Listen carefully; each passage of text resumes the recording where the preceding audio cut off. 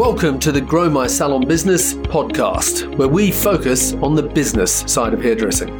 I'm your host, Anthony Whitaker, and I'll be talking to thought leaders in the hairdressing industry, discussing insightful, provocative, and inspiring ideas that matter. So get ready to learn, get ready to be challenged, get ready to be inspired, and most importantly, get ready to grow your salon business. Hello and welcome to today's episode of the Grow My Salon Business podcast. I'm your host, Anthony Whitaker, and it's great to have you here with us today. Welcome back if you are a regular listener, and if you're here for the first time, it's great to have you join us too. Either way, don't forget to subscribe to the podcast so that you don't miss out on any of the amazing speakers that we bring to you every week. And if you could also take a minute to leave us a rating and review, we would be very appreciative. To do that, all you need to do is go to Apple Podcasts, scroll to the bottom of the page, select ratings and reviews, and write a review. It's as simple as that. Okay, so on with today's show. I like to say that all of my guests have something special that they bring to the podcast. Most of them are hairdressers or have a hairdressing background or started out as hairdressers and then maybe have gone off in another direction. But sometimes there are people in our industry that have made a huge impact and contribution to hairdressing, even though they've never stood behind the chair with a column of clients. My guest today is one such person. His name is Winn Claybaugh, and he has made and continues to make an extraordinary contribution to the hairdressing industry. Amongst many other things, he's a proud father, motivational speaker, podcaster, author of the book Be Nice or Else, and the Dean and co-founder of Paul Mitchell Schools. In today's podcast, we're going to discuss what leadership is, who's responsible for motivation, the importance of consciously creating a culture, and we even briefly touch on Gilligan's Island, and lots more. So without further ado, welcome to the show, Winn. Thanks, Anthony. It's really a pleasure. You know, I've seen you interviewed the planet. And I was just waiting for this phone call. Like, when is it my turn? So thank you for finally making it my turn. Well, I have been, I've been putting you aside. I'm following in your footsteps. You've been doing this a lot longer than what I have in terms of the podcasting. And I want to talk to you about that, actually, because, you started. I've actually got some of your cassette tapes. So, I don't know if it first came out on cassette. I was actually. Do you have any of the 8-track tapes that came out, 50 years ago? So that you actually did it on 8-track as well, did you? No, I'm not that old. Cassette, yes, but not 8-track. Thank goodness. Okay. The first ones I've got are on cassette, and I know they're in the garage somewhere. So anyway. Okay. So Winn, like me, you've been in the industry a long time, and you've been interviewed many, many times. And I'm determined to ask you at least one question that you haven't been asked before. Are you okay with that? You can ask me about my beauty regimen. Nobody's ever asked me that. I don't know why. Well, I tell you what, I'm going to give you a choice, okay? I've got two questions written down here. Let's refer to them as question A and question B. And this is really just a bit of fun. It's nothing too serious. Which one do you want, question A or question B? Let's go with B. Let's go with B. Question B is, who was your childhood celebrity crush? Oh, my gosh. Childhood celebrity crush. You're right. Nobody has asked me that question before. I'm almost. It had to be Marianne from Gilligan's Island. Did you know that show, Gilligan's Island? Yeah. Where I grew up, we saw that Marianne from Gilligan's Island. Yeah, okay. She was just sweet and nice and approachable and a little bit sexy. If a young boy at my age could think in those terms, I don't know, but. Okay, well, that's a start. Question A was going to be, what's your go-to karaoke song? Would you rather have had that one? No, I don't. Okay, all right, Gilligan's Island, we're away. Okay, let's start with an overview of your background. I'm sure that all of our American listeners know who you are, but you maybe won't be known by some of our audience outside the US. So who is Winn Claybaugh? Give us your sort of, 2 or 3 minute backstory, and then we can dig into things. Okay. I've been in the industry almost 40 years, but I'm not a hairdresser, never been a hairdresser, never went to college, not one day of college. I barely, and I mean barely, graduated from high school. Apparently, they want you to show up. I was busy, I told them. Now here I am that many years later, 40 years later, not a hairdresser, never went to college, but I make a lot of money. I get to have fun every single day. I've been embraced in the beauty industry. I love what I do. I love who I do it with, who I do it for. And I've never been held back in the industry. Nobody's ever said, no, you can't do that because you don't have the license or you don't have the certification or the education or the degree. Nobody's ever said no to me. Even doing the podcasts that I do. Of course, the first person that I asked to interview was Vidal Sassoon, because I thought, if he says yes, who's going to tell me no? Yeah. And he said yes. So nobody's ever turned me down in anything that I ever wanted to do. And I have friends who are in other industries who tell me the exact opposite. They tell me the opposite, that every time that they want to move up or ask a question or ask for an opportunity, the immediate automatic answer is always no, no, no, no. And they have to fight every step of the way. And I think it's the opposite in the beauty industry. So here I am that many years later, still in love with what I do. So how did you manage to end up in the salon business? I had a bit of success in a little tiny career that I had. And so I had some money that I wanted to invest in some type of a business. I always knew that I would work for myself. Even as a young child, I knew that that would be my path. And I had friends that were hairdressers, and they talked to me into opening up a little salon. It was 3-chair salon located in the basement of a business building, an office building in downtown Provo, Utah. Our rent was $205 a month. So, but it was a magical time. And because it was brand new, I was in my 20s. I was the shampoo boy. I was the receptionist. I remember even towels. I couldn't afford a washer and a dryer in the salon, nor was there space to have one. So I would have to set my alarm clock every 2 hours throughout the night to make sure that I was getting all the towels cleaned and dried before the next business day. And some of the people that I worked with way back then, my very first stylist that I hired that many years ago, is still with me to this day. She's now a very successful business owner along with me in my school division. And it was a magical time. We all kind of started off with each other, and the things that we learned and gained are still serving us to this day. Okay, fantastic. Now I know you've done so many things in your life, and there's so many different questions I want to ask you about. But you just touched on the school business. So for our non-American audience, they may not have any idea of what the Paul Mitchell schools are all about. So how many schools are there, and how many students go through the Paul Mitchell schools every year?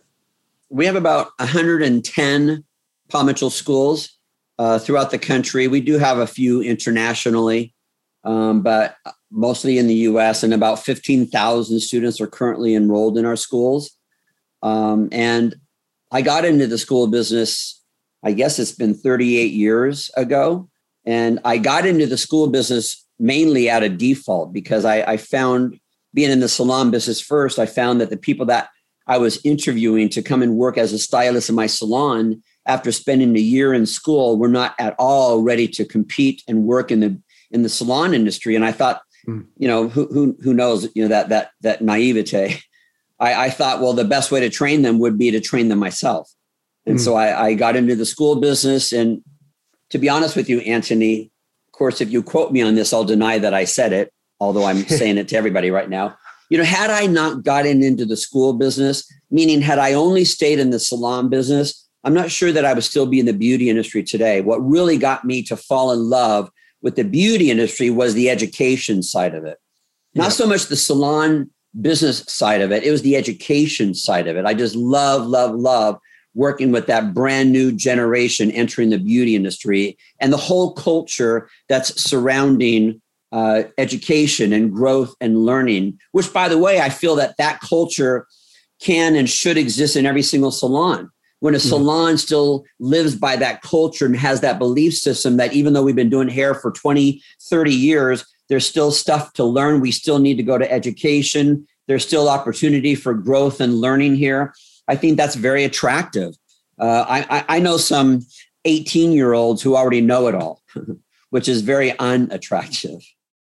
You are also very widely known as a motivational speaker, and not just within the hairdressing industry. I know you work outside of the hairdressing industry and lots of other fields as well as a speaker. How did your career take you in that direction?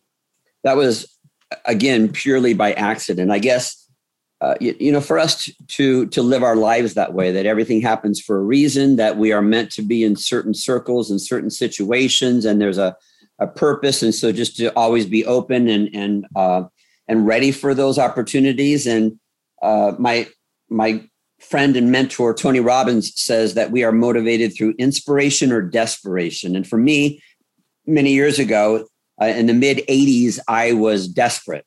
Even though I was already in business, I already had salons and schools, I was desperate. I was miserable. And it was that desperation that got me motivated to seek out mentors. And I'm not a big reader. I wrote a book, but I don't read. There you go. But how I always gained my knowledge and my information was through motivational speakers. And I would, in conversations with people, I was always tracking down successful people, and I had to sit in their audience. And not only was it enough for me to sit in their audience along with 1,000 other people listening to these wonderful mentors and speakers on the stage, I had to meet them. And so I would sneak backstage. I would stalk these people. Literally, I was like a motivational speaker stalker. And it was through that exchange and getting to know these people. And that's how I started my master's podcast, because I was asking them a lot of questions and eventually added a microphone to the occasion. Mm-hmm. But it was by researching and really getting to know these wonderful speakers and mentors. And I could drop names and tell you, some of them I met, some of them I've never met before, but I could tell you specifically 20, 30, 40 years ago, what these people taught me and where I was in the moment when their words captured me. And it was a before and an after moment for me. It was a complete paradigm shift for me, where I went from this type of a person to that person because of the words and messages from my mentors and my heroes. And to this day, I'm the same way. So yeah. To answer the question, I was taking in so much information that the only way that I could validate the information was to talk about it. So I would come home from a 2-day retreat with a mentor, and my staff would ask me, my team would ask me, "Oh my gosh, what did you learn in those last 2 days?" And I would spend the next 30 minutes or 2 hours talking about what I learned. Oh my gosh, I learned this. I learned this. They taught me this. They had us go through this experience. And it was in that process of explaining, trying to repeat the information, that actually turned into an opportunity to be a speaker myself. People say, "Gosh, you're really good at explaining this information. Maybe you should come and explain it to my team." And I remember the first time somebody said, "Well, what do you charge?" I'm like, "Charge? I can charge for this? $50 for a seminar." Well, those days are gone. Yeah, those are gone. Thank goodness. And some of them were free. It's like, yeah, I'll do this for free, because I just loved it. I loved sharing information. This exchange that you and I are having right now, I love this process. I love the idea of conversing and exchanging ideas. And I think, which for a lot of people is a lost art. There is not this exchange. It's behind a keyboard or behind a device where we just post stuff. We're not having conversations. We're texting or we're attacking, and it's done anonymously and it's done viciously, and it's meant to offend rather than to learn from each other. You and I can completely disagree, but we're having a conversation, and I'm going to walk away from this conversation, whether it's at a dinner party or a podcast. I'm going to walk away thinking, you know what? I never thought of it that way. Anthony put a thought in my head that had not been there before, and maybe I need to change. Maybe I need to pivot. Maybe I need to think about that. That's why I love Clubhouse. And I know you're on Clubhouse quite a lot as well. it's such a great forum to not just be posting a picture or a meme or whatever it is, but to actually engage with people and have conversations and to connect with people all over the world so that you really know them, and not just a like and an emoji and a Facebook thread, but to actually really engage and have great dialogue with people. It's a fantastic platform. You mentioned your master's series before. I think you're the original who started, and now there's this avalanche of people, me included, who are also in this podcast space. And I know, my early masters that I've got from you are on cassette, so they go way back to when I first started hairdressing at the end of the 70s. And you've interviewed on there some incredible people over the years. Do you have a favorite? Out of all the interviews you've done, is there one that has stood out for you or one that you particularly remember? Well, absolutely. There are some obvious ones, such as Vidal Sassoon. And as I mentioned before, he was the first person that I interviewed because I knew if he said yes to me, that nobody would ever turn me down. And again, now doing this, 22 years, even before there was the term podcast, I was interviewing people and documenting their stories, documenting their ideas. And I'm proud to say that some of those people that I have documented, they're not even with us anymore. They have passed on. And yet I have this recording of their voices and their ideas. And I love that I have that history in that library. Vidal Sassoon was an obvious favorite, and not just because of the name, because I've interviewed some famous people that I probably would never want to promote again. But Vidal was, I could be in a room with Vidal Sassoon. There could be 1,000 people in that room, but if he's talking to you, he's right there with you. He has no idea what's going on around him. Everybody's trying to tug at Vidal Sassoon, but no, he is one-on-one focused on you, and he's focused on what's important to you. He's not talking about his money or his accolades or his fame he's genuinely interested in you and asking questions, and that was at the time when I got to know Vidal Sassoon that many years ago. I really needed that information because I wanted to have power and influence myself.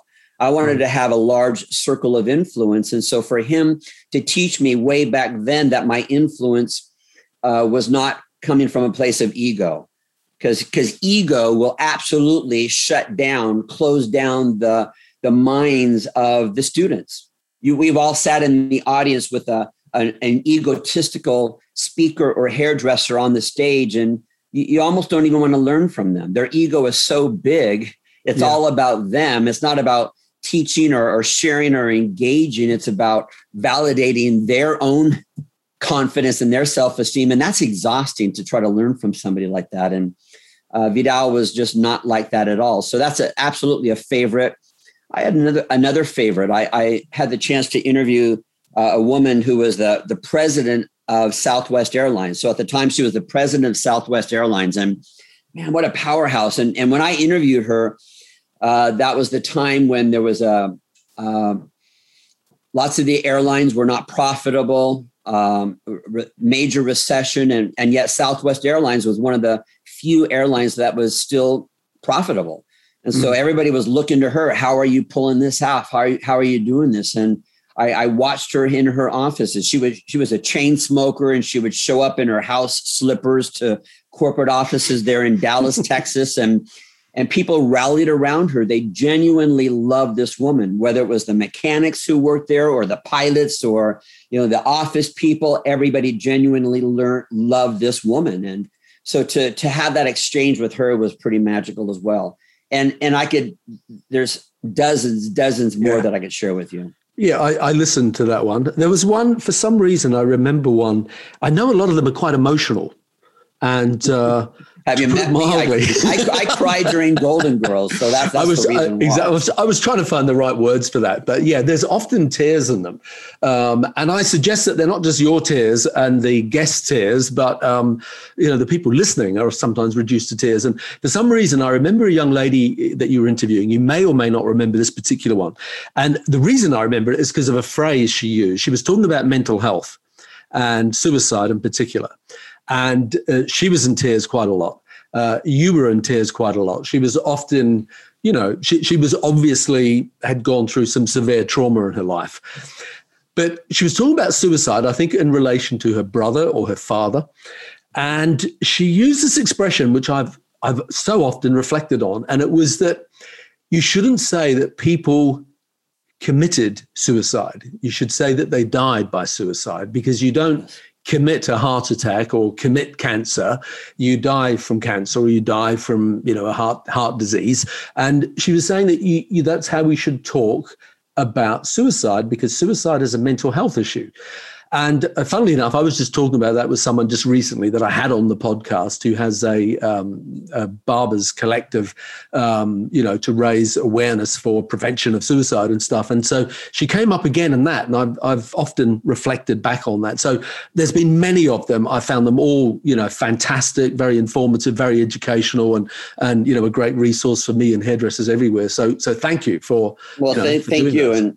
And thank you for bringing up that particular interview, because as you and I are recording this right now, it is Mental Health Awareness Month. And, there's just such the stigma related to mental illness, which 1 in 4 suffer from some type of mental health challenge: suicide, depression, bipolar, addiction, self-harm. It's a very, very lengthy list. And what do they say? Mental illness is the one disease where people are mad at you for having it. They're not mad at you for having cancer.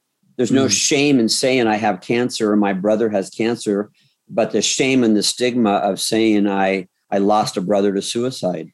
People don't want to talk about it. And so I think it's a very, very important topic.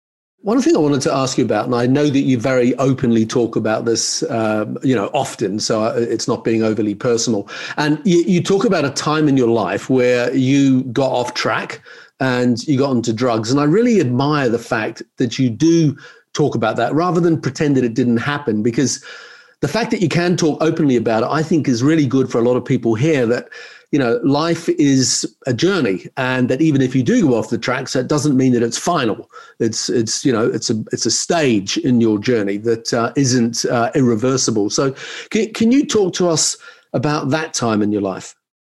Yeah, absolutely, Anthony. I have no problem talking about my past drug addiction. I'm coming up on 20 years clean. And I'll tell you, when I first became clean, it was not my intention to talk about it. There was still a lot of shame there, and I was going to hide that because I was already a speaker. I was already a business owner and respected in the beauty industry. And yet I got off track, and that became my reality. And by the way, if I'm going to do something, I'm going to be the best at it. So I was a really good drug addict, by the way. I just want you to know, all in there. And so it was a very serious time, but I was on stage. I remember this.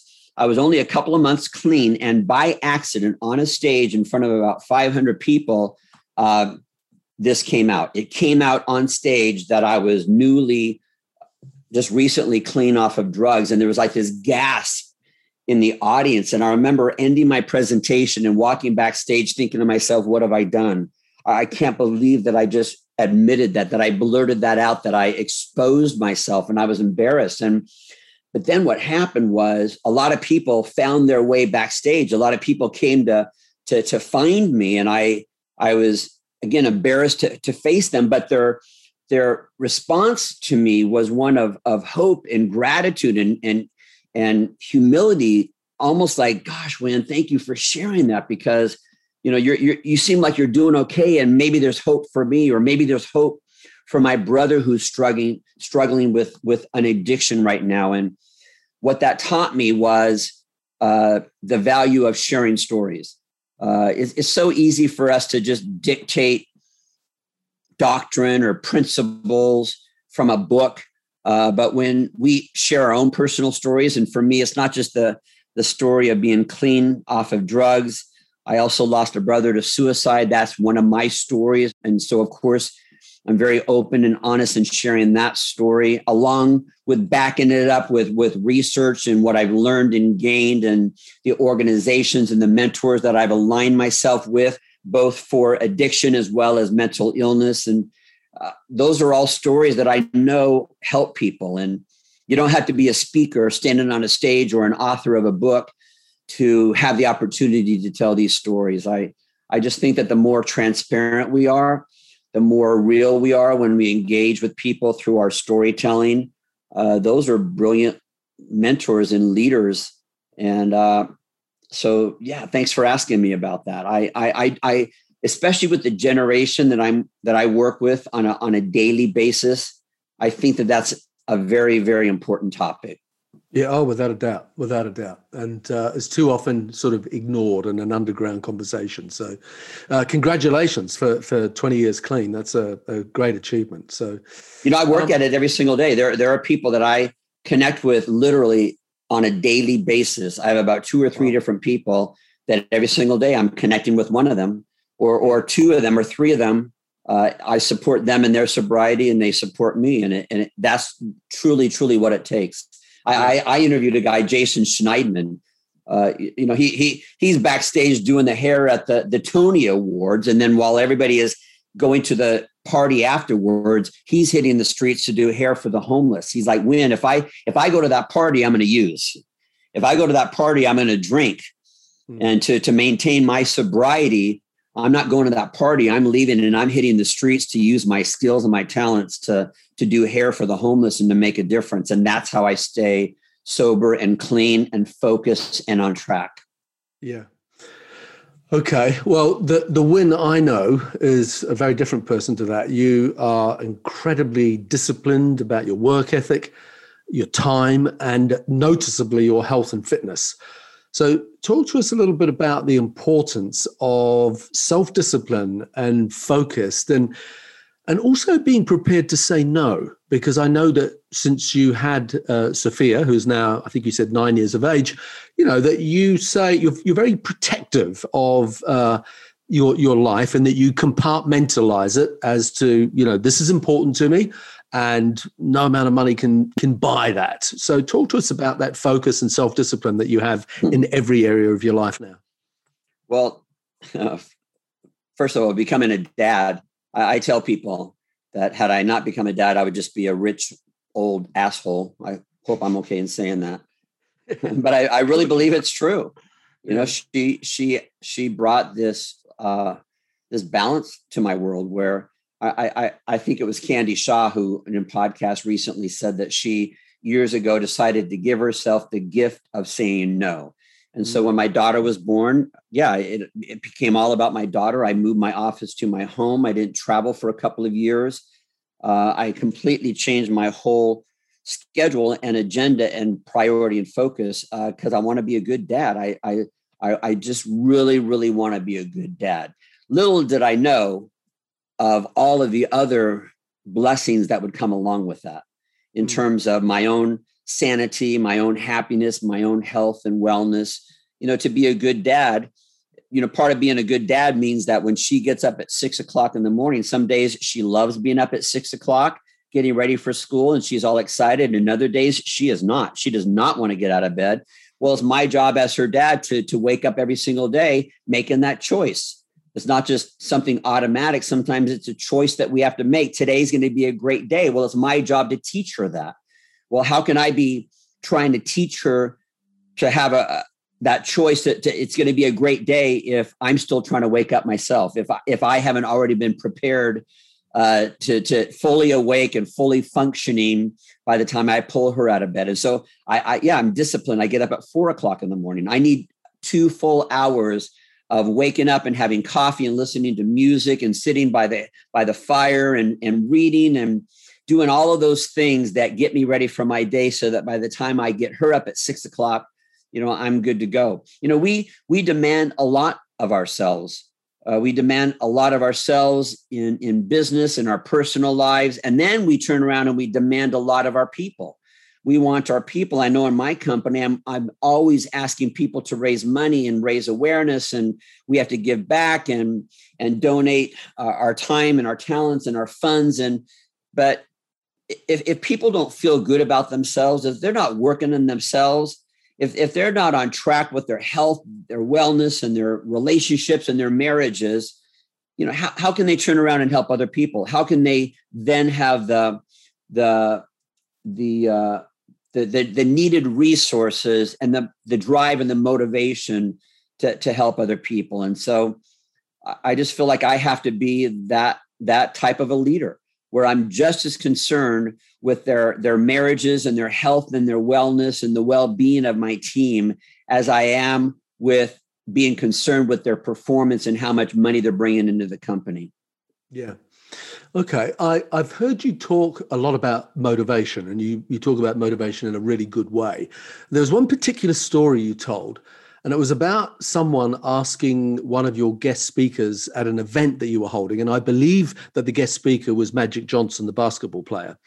And they asked a question about how do you motivate your team, which is something that I often get asked.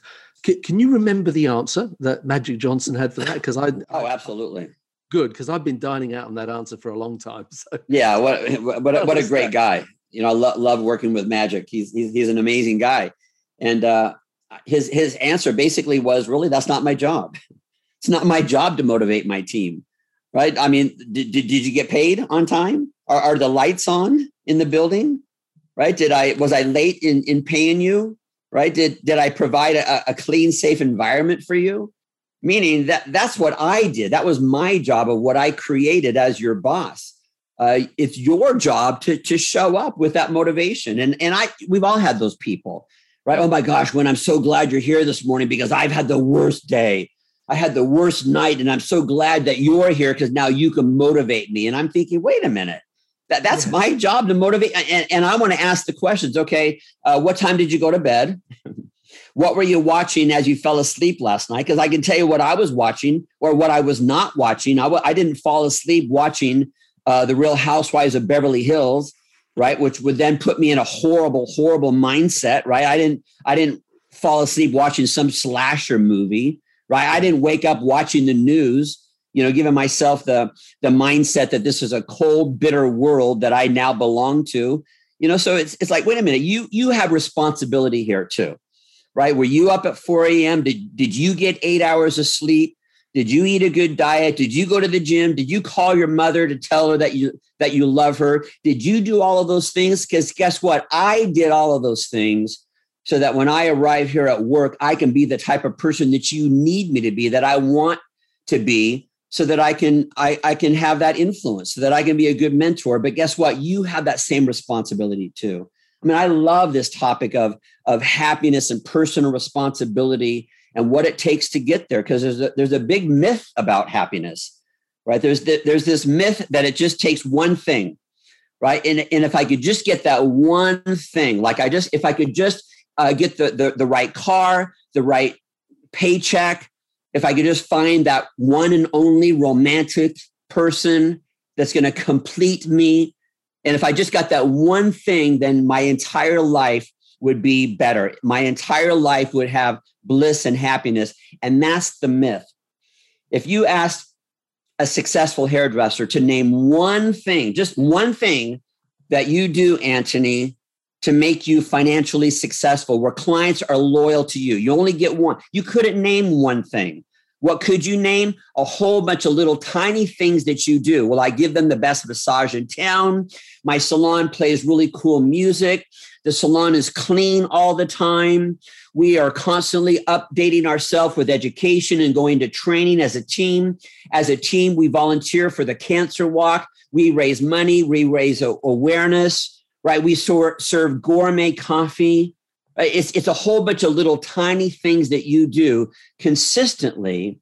And it's the culmination of all those little tiny things that you do every single day that add up to financial success and a loyal clientele.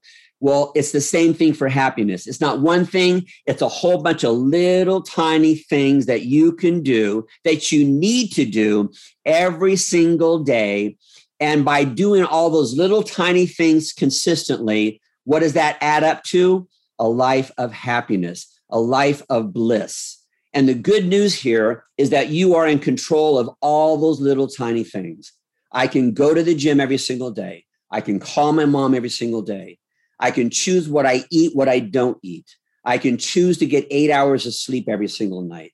I can choose to make my daughter the priority. I can choose to sign up and be the room parent in her school. And that's more important than signing up for another career opportunity. Why? Because I made that choice of being a really good dad. And being a really good dad gives me credibility to then be a really good boss, to be a really good citizen, to be a really good human being. And so it's a whole bunch of little tiny things. And I'm very, very disciplined with those little tiny things. I do them consistently. Yeah. Okay. You're always so outrageously positive, which is a trait that I really admire. Okay. What I want to ask you though is, how do you balance? And I'm, maybe there's another side of you that is not outrageously positive, that is kept, for very few people to see, because we've all got to have a dummy split, at times. But what I want to ask you is this: how do you balance that positivity with objectively looking at people and situations and maybe not seeing other possible outcomes that aren't positive? I'm trying not to say the word negative here. No, I know. I totally hear you. Well, first of all, again, let me be transparent and be honest with people that this does not come naturally to me. Being happy does not come naturally to me. Being a visionary, being positive is something that I have to work at every single day. Again, it's back to that list of all the little tiny things that I have to do. It's not because I'm inspired to do those things. I'm desperate to do those things so that I'm a good human being, that I'm happy, that I am a good dad. But when I do get off track, you better believe it's a very, very small circle of people who will see that side of me. Do my students see that negative side of me? No. When I'm in that mindset, I know that I should not respond to that posting on social media. I just know it's not going to go well. It's not my place. I just need to walk away from it. I need to call a very small circle. And maybe that's my answer to all of this, is that my circle, the older that I get, my circle is just smaller and smaller and smaller. I don't have a very large, I know a lot of people. I want to engage with a lot of people. I want to expand my circle of influence. I want to have thousands and thousands of followers, so to speak. But my circle, my inner circle, is very, very small, and it's getting smaller every day. And I'm proud of that. And that was also advice that I got from some mentors: Winn, shrink it down. You need to shrink it down. So in Paul Mitchell period, people often talk about the amazing culture that exists within the company. You see it in the schools, you see it in the product side of the business. I haven't been into your offices and seen your team on the school side of the business, but I'm assuming that there is that great culture that is everywhere else. So how do you create culture? First of all, you have to decide what the culture looks like. Because if you don't decide, then the culture will be decided for you. See, when two people come together, there's a culture. Decide what that culture looks like and feels like, or again, it's going to be decided for you. And oftentimes, by default, the type of culture that then is created is one that's toxic and full of gossip, and it's negative, and it's competitive, and it's me against you, even though we're working in the same salon. And so you have to make a decision, make a choice that it's going to be different from that, which requires conversation. It requires communication. We try to make it as simple as possible, that there are three basic human needs. The first basic human need is people need to feel safe. People need to feel safe. When people do not feel safe, do we bring out the best in them? No. If I don't feel safe, you've only engaged my time, meaning I show up to the salon, I show up to work for one thing and one thing only, and that is to receive a paycheck. But you have not engaged my creativity. You're not getting the best out of me. Why? I don't feel safe here. So and by the way, well, what does that mean, Winn? Well, if there's gossip in your salon, if your salon is based on that and you allow that, I don't feel safe. If you're gossiping about somebody else in my presence, I'm thinking, gosh, when I'm not around, they're talking about me. I don't feel safe with these people. So you're not going to get the best out of me. The second basic human need, people need to feel that they belong. 60% of people say no one has my back. And by the way, half of them are married. What a great opportunity that we have. There are people who they don't feel like they belong even in their own marriages. They don't feel like they belong even in their own homes. They didn't feel like they belonged in high school or in college. And sometimes the first time that they finally feel like they belong is working in your salon. Wow, this is where I feel like I belong. I belong here. These are my my people. This is my tribe. I feel safe here. People need to feel that they belong. And by the way, communication has a lot to do with that. If my opinion does not matter to you, then I don't belong here. And if I don't belong, you're not going to get the best out of me. And so communication is huge. And communication has to be safe. We're going to make our mistakes, and that can't be fatal, right? I can say the wrong thing. I can do the wrong thing. And that doesn't necessarily mean that it's fatal. So that's a huge part of it. And then the third basic human need, people need to feel that they have a purpose. See, if we're all showing up just to make money, by the way, making money cannot be your purpose. It's a wonderful byproduct. There's nothing wrong with wanting to make a lot of money. In fact, I believe that people who say that they don't care to make a lot of money would lie about other things as well. So money is very important, but it can't be your why. It can't be your purpose personally or for your business. So the purpose of your salon is we want to be good citizens. Yeah, we're here to consume. We consume air. We consume water. We consume electricity. We consume trees, right? We consume the paychecks of the customers who come into our salon on a regular basis. So all of us are consumers, but our purpose is to also be a good contributor. Meaning, am I just as concerned with taking my salon profits and putting them back out into the community to make a difference as a good citizen here? And there's many ways that we can do that. Am I just as concerned with putting money back out into the community as I am with putting money into my own pocket? And your customers have that choice. Am I going to choose you, even though your pricing is the same, the quality of your work is the same in your salon? Or I might choose the salon down the street because they're just as good, same pricing, but you know what? They make a difference. They volunteer. They raise money. They support the battered women's shelter in town. They bring in the Special Olympic kids to celebrate them, to do their hair prior to an event. They recycle. They do wonderful things in their community, and that's where I'm going to spend my money. Yeah. What do you find, that list of things that you just went through then, for example, you've been in business for 40 odd years. So different generations have gone through that time. Societies have changed a lot. People's needs and expectations have changed a lot.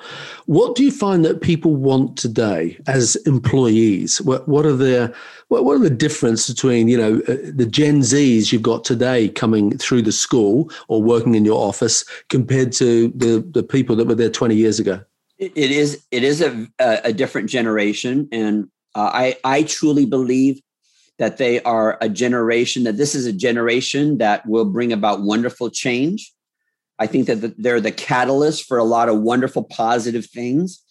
And it's funny because if you ask the average 50-year-old or 60, I'm 62, you ask the average 62-year-old, hey, tell me about this new generation.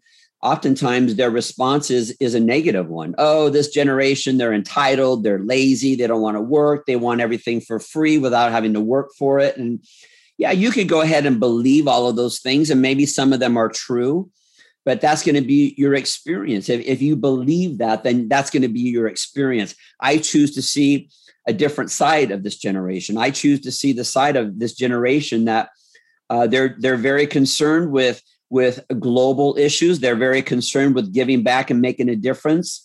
They are concerned about spending time with friends and family members. What's wrong with that? Because I come from the generation of you should compromise everything in order to be a good employee, to make money. Compromise your health, compromise your family, compromise your marriage. But hey, you're a good provider, good for you.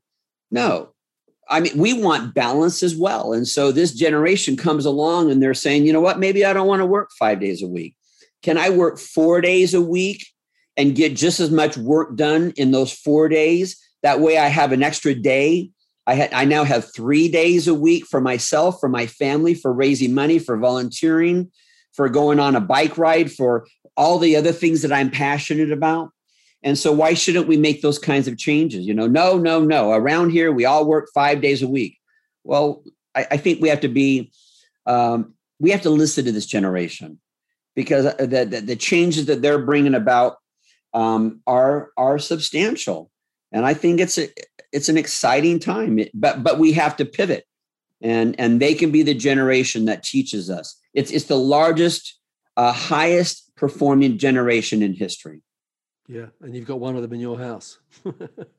Oh my gosh! Can she just stay? Can she just stay in kindergarten? That's all I wanted, but apparently she wants to grow up. Yeah, good luck with that. Okay, last thing. I know we're running out of time here. How do you see the salon and the school industry evolving over the next sort of 5 or 10 years? How do you see that changing? Because it's rapid, the change, particularly in the salon business model. The last 10 years has been incredible. So what do you see as the future being? I have a feeling that you would be better at answering that question than I would be. I see that what I would like to see is that there's more of a connection between graduating beauty school students, brand new people coming into the industry, more of a relationship, a connection to the salon industry. Sometimes the salon industry is just assuming that coming out of school, they're already ready and prepared to be a success in the industry, even though they've been trained for less than a year. And so I would love to see more mentoring happening between salons and then that next generation. I think that it's very, very important for this new generation coming into the industry to honor the roots of the beauty industry. I love people such as you and icons like Vivian McKinder and those who come along and they're real disciplined in trying to teach about the history of our industry and the history of hair and the history of these wonderful artists and mentors who formed companies and educational companies. And so I think it's important that this generation honors all of that, to know about their history and to study all of that, what got them to where they are today. So I guess, I don't know that I answered your question. I have a lot of hope for what I want to see happen in the salon industry and happen in the world of education as well. And that is just more of a connection, more of a partnership. Yeah. Okay. No, I think it's a great answer. Okay. So I know we need to start wrapping up. Whereabouts can people connect with you on Instagram or other social media channels? Just through my name, Winn Claybaugh. I have my website is winnclaybaugh.com. My Instagram, Twitter, Facebook, it's all just Winn Claybaugh. Great. I'll put those links in the show notes on our website, growmysalonbusiness.com. If you're listening to this podcast with Winn and have enjoyed it, then do me a favor and share it with those people that you care about, because there's lots of wisdom here. So Winn, before we wrap up, have you got any final words for our audience? Yeah, I just believe that this industry will give back to you exactly what you put into it. Some people enter this industry with this attitude of give me. They want all the accolades, all the fame, all the profits, all the followers without doing the work. And we have to do the work. And by the way, doing the work doesn't always happen overnight. Maybe what took me 30 years, maybe it's only going to take somebody 10 years to get there, but it still is going to take the 10 years. It's not going to happen overnight. What do they say? You hit one tennis ball and think that you're ready for Wimbledon. We still have to put in the work, and putting the work in means that you have to love it, right? If you don't love this industry, but you're expecting that this industry is going to provide all kinds of dividends for you, I just think that you're trying to trick the universe, and that never plays well. That just doesn't work. Yeah. Winn Claybaugh, it's been amazing. Just sitting here listening to you and looking at you and seeing your passion and enthusiasm for life as well as this industry. So I just want to thank you so much for being on the Grow My Salon Business podcast. I've got so many things that I could ask you, which we've run out of time to do. So that just gives me an excuse to invite you back on at another time in the future and to dig in a bit more, because you're absolutely full of wisdom. So Winn, thank you so much for being on the podcast with me today. Anthony, truly an honor, really, to see what you have done with using your power and influence. You could have easily not done this. You could have easily just gathered all of this great information because everybody knows you and everybody wants to share with you. But what you did was you turned around and shared it with the masses. And that's something that I hope you're very, very proud of. Thanks, Winn. Thanks. I appreciate that. Thank you for listening to today's podcast. If you'd like to connect with us, you'll find us at growmysalonbusiness.com or on Facebook and Instagram at growmysalonbusiness. And if you enjoyed tuning into our podcast, make sure that you subscribe, like, and share it with your friends. Until next time, this is Anthony Whitaker wishing you continued success.